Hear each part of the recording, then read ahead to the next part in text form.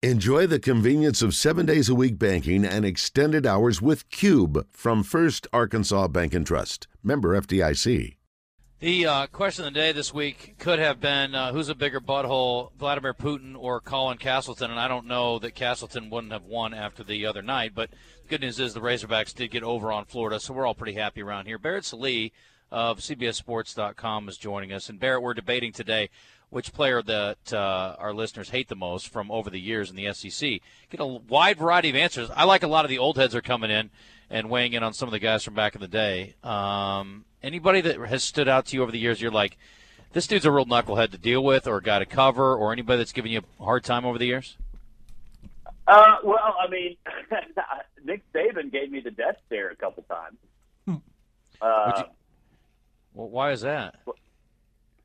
One of them was, remember when Jake Coker transferred to Alabama before the 2014 season, and he was like this huge deal, and everybody thought he'd be starting quarterback, and then Blake Sims actually took the job. But before the season, I asked him about Jake Coker and how he's been working out, and, if he's seen him throw from his office and all this other stuff, and he answered the question about Blake Sims. And I said, no, Nick, I asked about Jake Coker. And he just gave me this death stare, and it was quite frustrating and quite scary. And then you guys have come full circle. Now you're writing about him going and hanging out with Justin Thomas at Players Championship Media Day. It's a weird world we live in for a lot of different reasons, as we found out today. Yes. So I asked earlier, we can talk to Barrett about today, and the guys are like, oh, there's really nothing going on with college football. I'm like, what are you talking about? College football is 24/7, 365. What's happening with college football, Barrett? Well, now Art Briles has been hired by Grambling State to be their offensive coordinator. So there's that. Talk about a way to dump news in the middle of a busy situation. But, yeah, I mean, that's happening, which is, I mean, of all the times to do it, I mean, geez, come on. I'm surprised he's back in the college football world after everything that's gone on. Are you?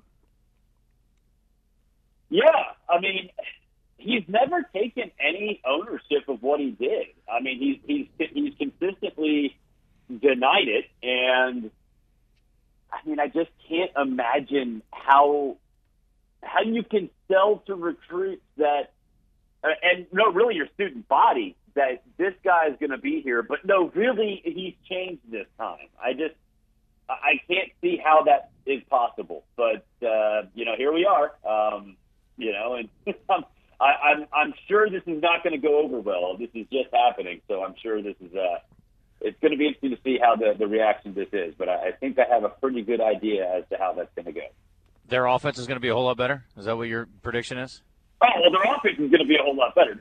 Look, he's a great coach. I mean, you're a pure football coach? Yeah, he's awesome.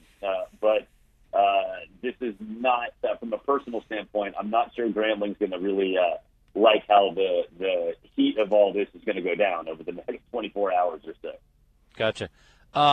What about the Matt Luke deal? I guess I didn't expect that. And he looks way older than he actually is. So he's a relatively young guy. Does he come back to coaching after a break, or what's the deal there, you think? I mean, obviously, or at least I can assume, I shouldn't say obviously, I can assume he's made enough money to relax for a while.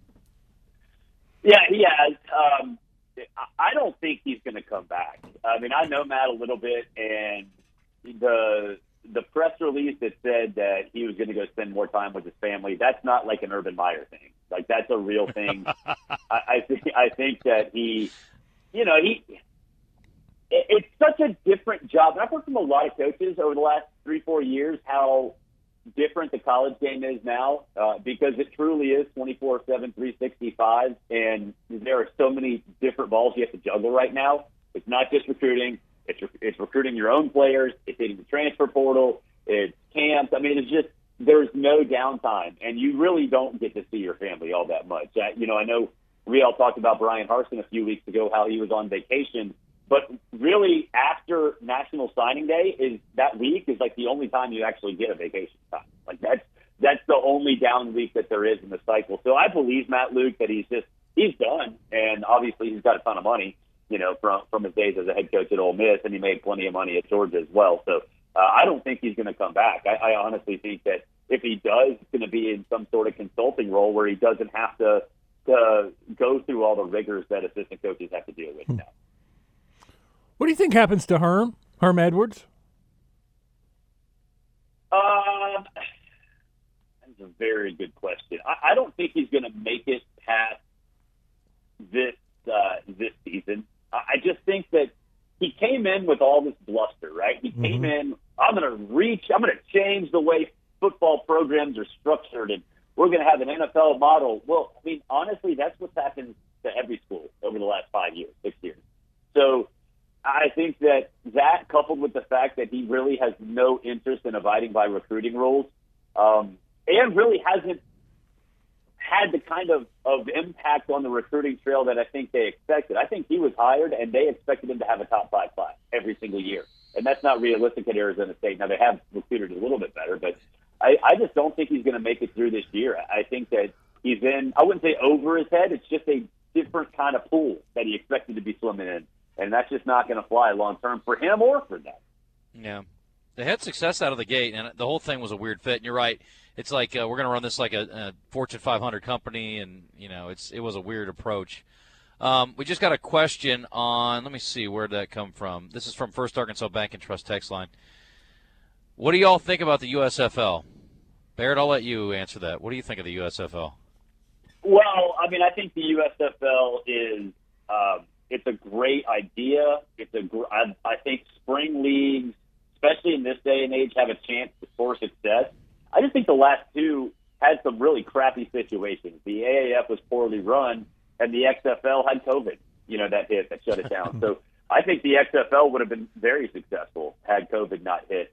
And I think the USFL can sort of step in and be that league that does step up and provide the kind of platform that some of these players need.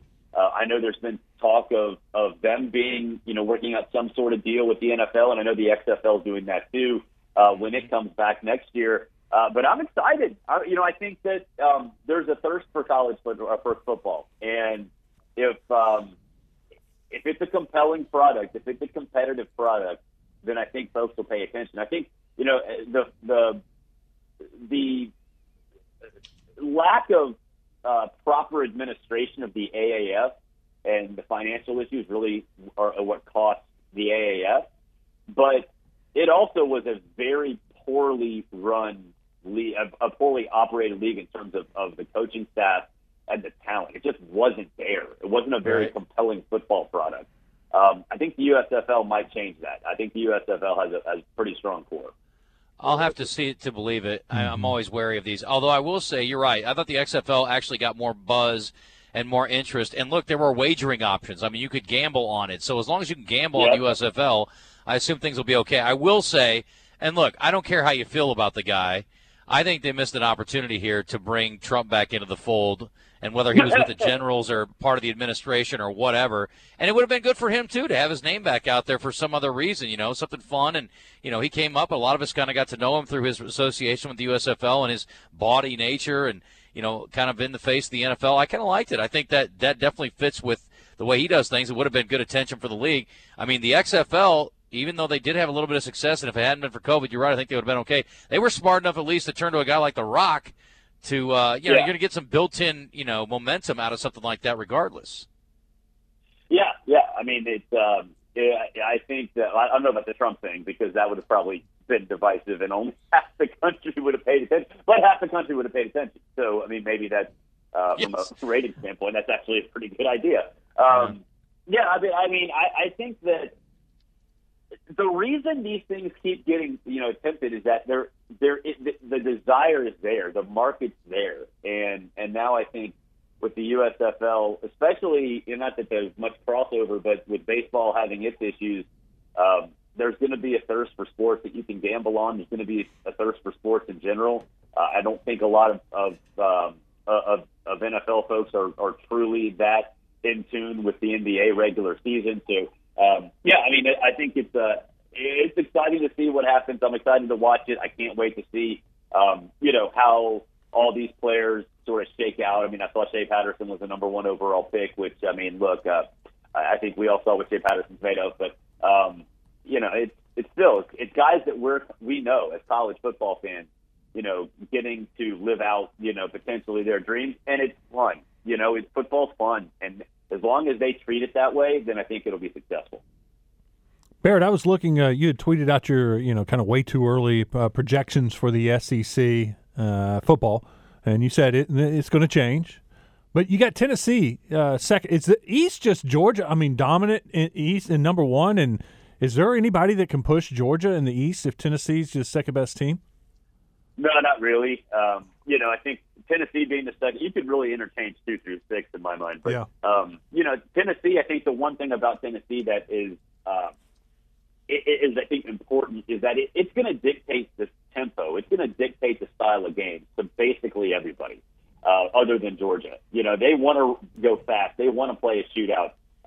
Nobody else can dictate that, whether it be offensively or defensively. So they're going to force teams into their game, which means I think they're going to be really successful because not many teams can keep up with what Tennessee is going to be able to do. So, but I mean, honestly, you can change 2 through 6 and make a good argument that any one of those teams should be Georgia's biggest threat. And honestly, I mean, those points would be all valid too.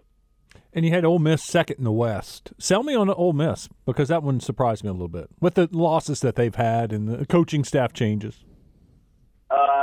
I think getting Jackson Dart is big. I trust Lane Kiffin with anybody at quarterback. Zach Evans is a great running back. I think defensively, they lost Durkin, but they were significantly better last year. I don't think you're going to suffer a huge drop-off there. And then I think from a skill player position standpoint, they find receivers and they find a way to get their playmaker pretty well. So to me, it's mostly about trust and the fact that at running back and at quarterback, I think they're pretty darn set.